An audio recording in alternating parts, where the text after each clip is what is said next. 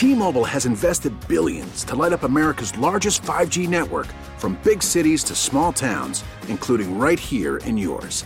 And great coverage is just the beginning. Right now, families and small businesses can save up to 20% versus AT&T and Verizon when they switch. Visit your local T-Mobile store today.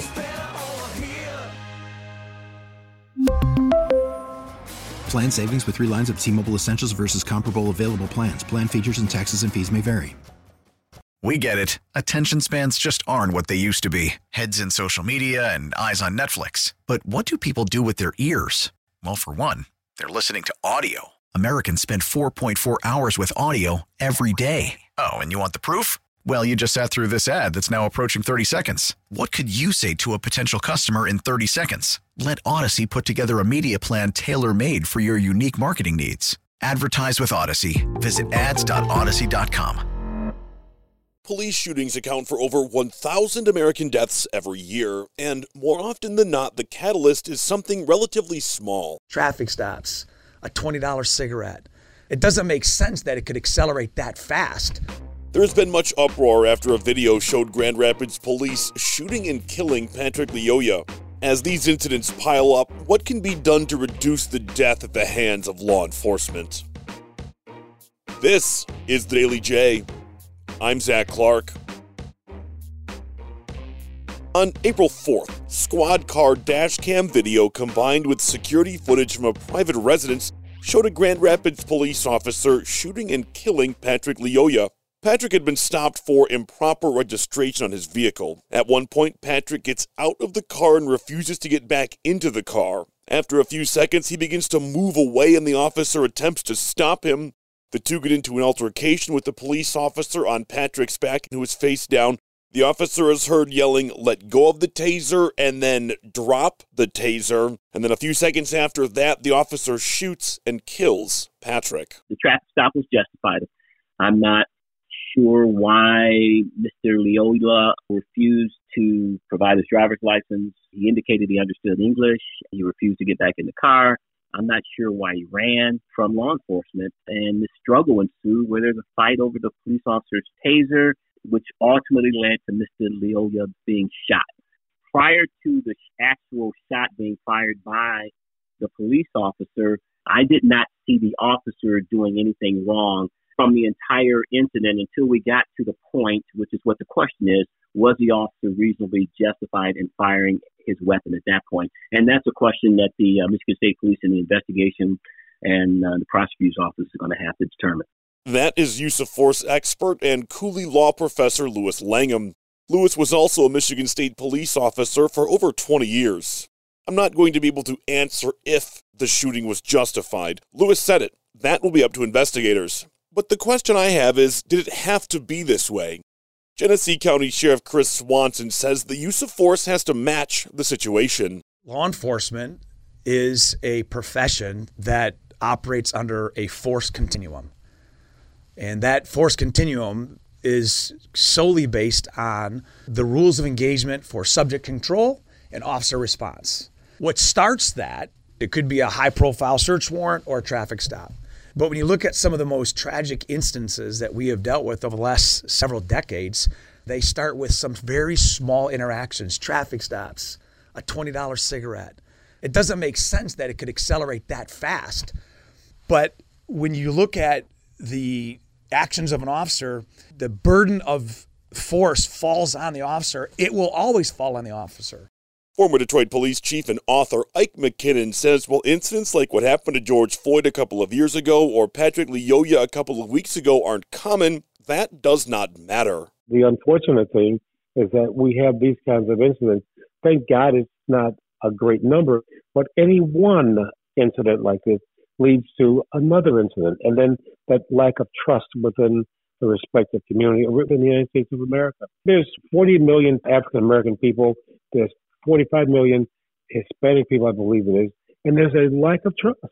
We gotta have trust in this country and law enforcement. That is most important because when a person calls a law enforcement officer for their assistance, they want to make sure that the situation is not escalated to a higher point than when they started. There has to be a sense of trust.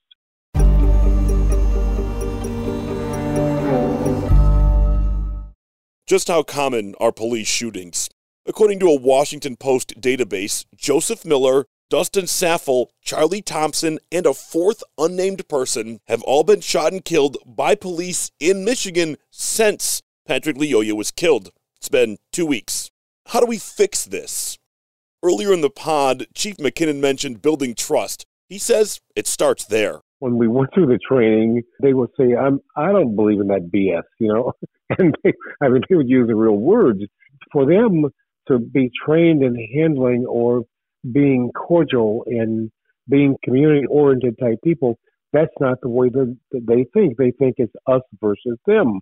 And that's not the way that policing should be done. And in my belief that we in law enforcement have to say, we have to do something different in terms of what we're doing to get the communities to trust us. Across this country, we have to get people to understand and trust us that the final resort is not going to be the use of force for taking someone's life or to lose a police officer's life. I think that's a way to ease the tension and the problem that we have in our country. Lewis, our use of force expert and former police officer, says building trust is indeed the answer, though he told me he wasn't sure how we'd get there. The police are going to have to say, we trust you, and the citizens are going to have to say, we trust you back. And everything has to get to some kind of reasonable, even keel level where both parties respect each other. I stopped you as a police officer. I asked you to do certain things that are legally you're obligated to do. Please do them, and this will go smooth. And I promise you that if you do them, I will not do anything that may cause you great bodily harm or your life because of it. Right now, we don't have that police-citizen agreement that if you do what you're supposed to do, citizen, I will do what I'm supposed to do as a law enforcement officer, and everybody will walk away, and the worst thing that'll happen is you'll have a ticket. Look, there is no easy answer. That's obvious. If there was, this would have been solved long ago. For Ike McKinnon, a man who was not only beaten up by Detroit police as a young child, but who also survived an attempted murder at the hands of a fellow officer during the race riots of the late 1960s, this, he says, is where change starts. A true psychological evaluation when officers or people are recruited into law enforcement. Number two, to do this kind of psychological evaluation minimally twice a year to see where that officer, he or she, is coming from in terms of what they're doing. Number three, let's look at what we call the activity log sheet. Who the officers are stopping and the kind of complaints that are made against them. We have officers who have 10, 15 similar complaints of how they talk with people. And number four, you have people who are promoted in systems in which they have said and done the same things that we're talking about over a regular basis. And we have people who become higher-ups on departments and said and done the same things that we're talking about. If we don't do this, it's going to continue.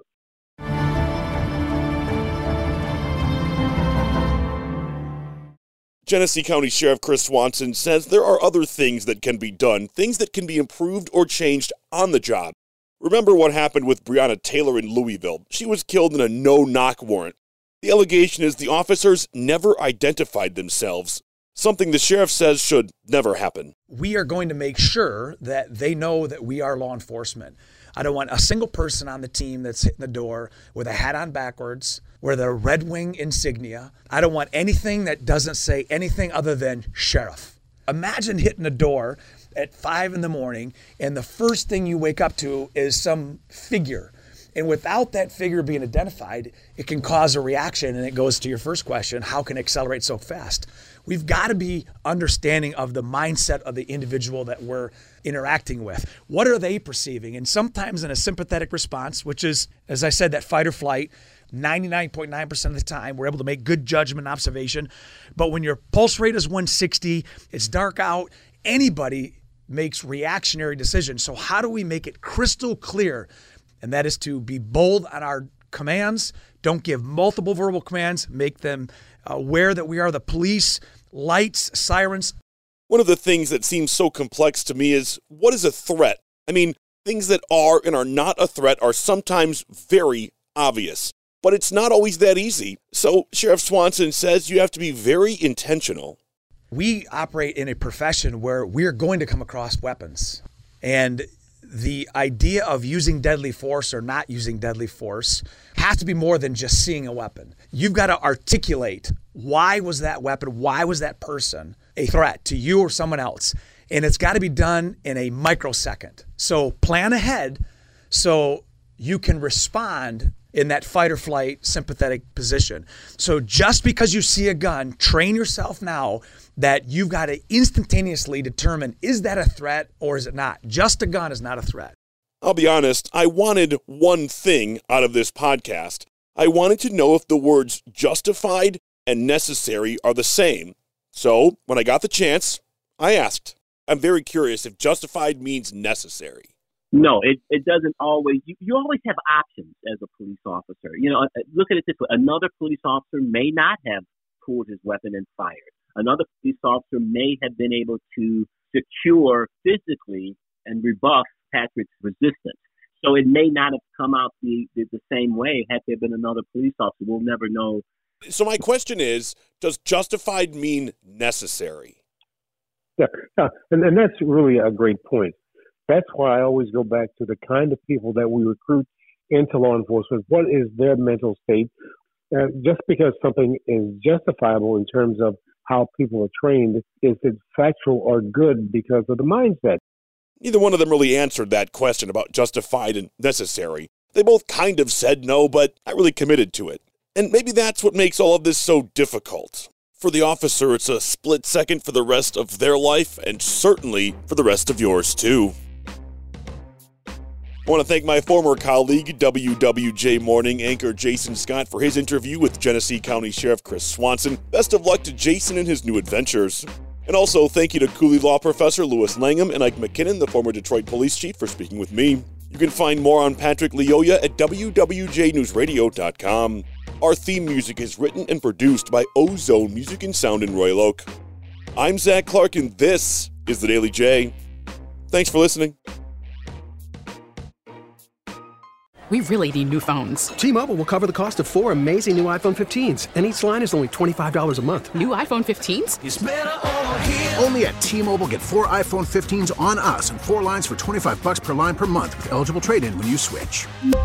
Minimum of 4 lines for $25 per line per month with autopay discount using debit or bank account. $5 more per line without autopay, plus taxes and fees. Phone fee at 24 monthly bill credits for well-qualified customers. Contact us before canceling account to continue bill credits or credit stop and balance on required finance agreement due. $35 per line connection charge applies. See T-Mobile.com. We get it. Attention spans just aren't what they used to be. Heads in social media and eyes on Netflix. But what do people do with their ears? Well, for one, they're listening to audio. Americans spend 4.4 hours with audio every day. Oh, and you want the proof? Well, you just sat through this ad that's now approaching 30 seconds. What could you say to a potential customer in 30 seconds? Let Odyssey put together a media plan tailor-made for your unique marketing needs. Advertise with Odyssey. Visit ads.odyssey.com.